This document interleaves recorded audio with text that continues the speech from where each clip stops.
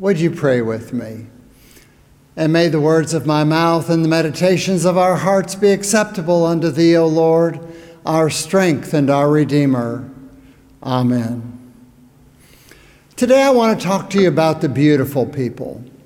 Years ago, I did a youth retreat for a large downtown church in Charlotte, North Carolina. It was what some would call a country club church that housed many of Charlotte's society elites and their children, of course. I had 120 of their young people for the weekend, and our theme was masks.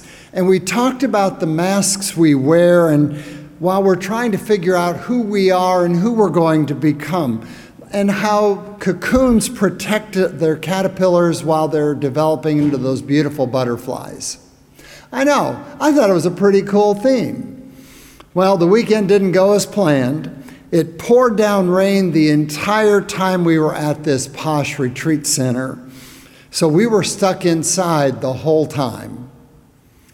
So we sat around and talked a lot. We talked about their lives and the masks they wore. Now let me tell you something. This was the cream of the cool kids. Most of them attended private schools and had already traveled around the world by the time they were in high school. They had everything anyone would think a person would want. They had it all. What I learned that weekend, however, was that having it all isn't enough. Outwardly, these young people looked and walked and talked and appeared as perfect as any young person ever could be. But these perfect young people were as insecure as every other young person. They dealt with the same issues that every other young person did. Outwardly, they were perfect and what everyone would imagine to be the ideal young person.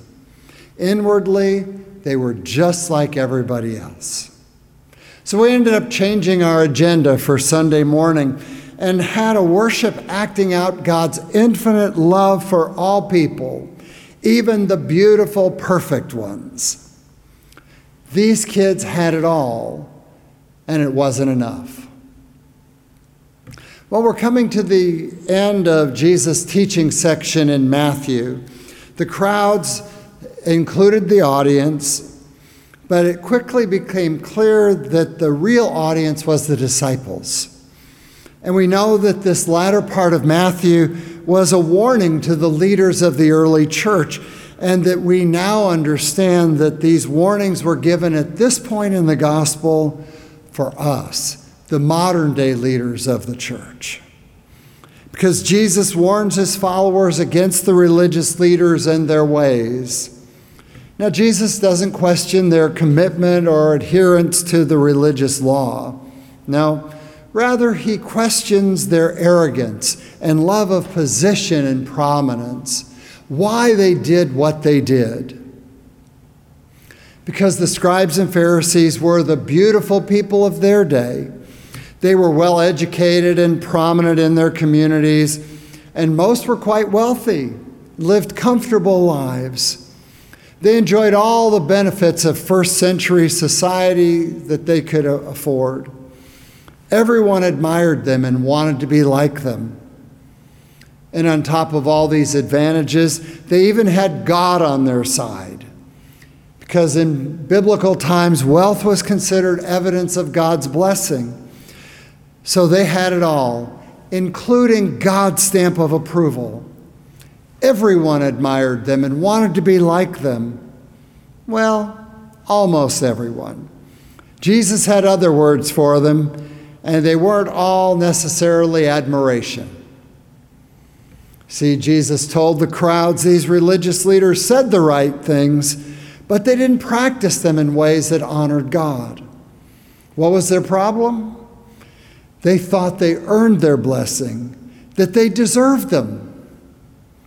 Accordingly, their contributions to God, which were always at least 10%, they were given both as an obligation of the law, but even more than that, as an outward confirmation that they actually were right, upstanding, deserving people. They had what they had because they were good. And that's the part that really bugged Jesus. Having it all by the world's standards was not enough for God. It's just not enough to be a good person.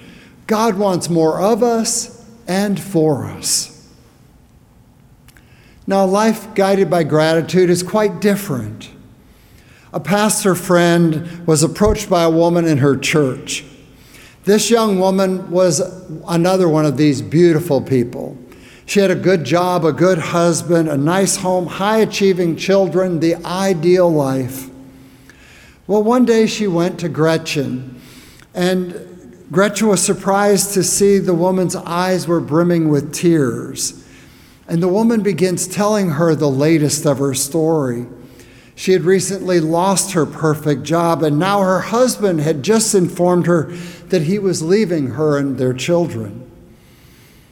Her beautiful world was falling apart, but her next words were what caught Gretchen by surprise. "I'm sorry, Gretchen, but I'm going to have to cancel my pledge for the next year."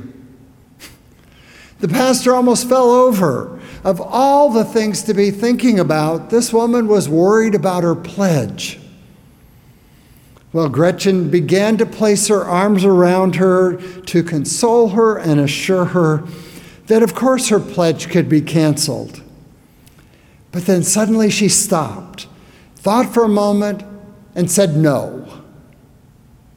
"What?" the woman said, now in full tears.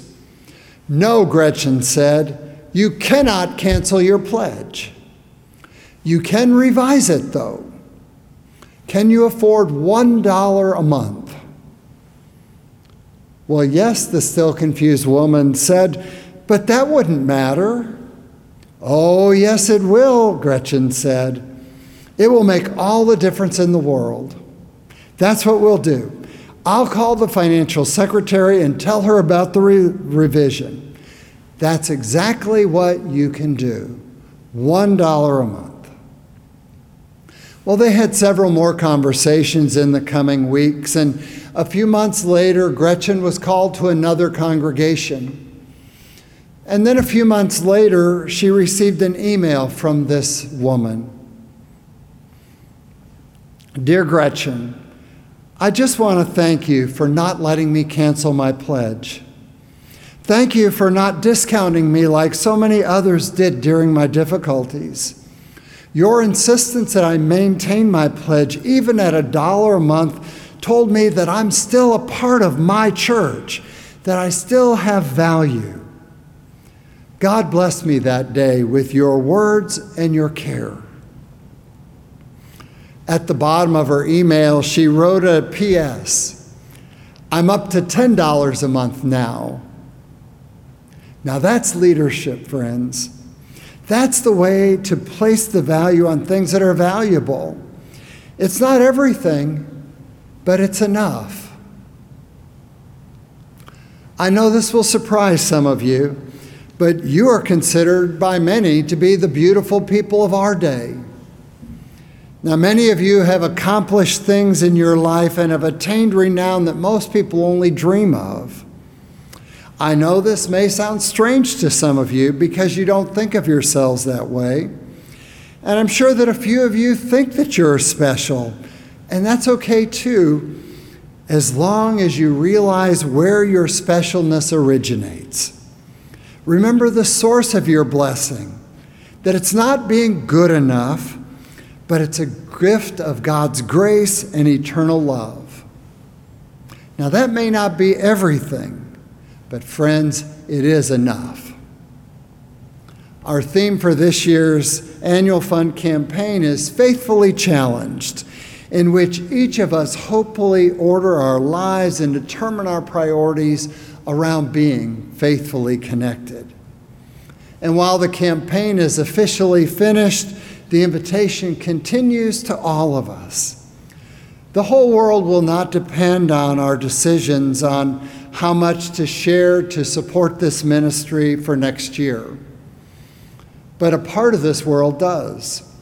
A part of it does depend on each of our decisions, and what those decisions joined together will decide for this church. It will take each and every one of us making a decision and sharing a pledge of whatever amount that fits you at this point in your life, in order that this ministry will continue to grow and flourish.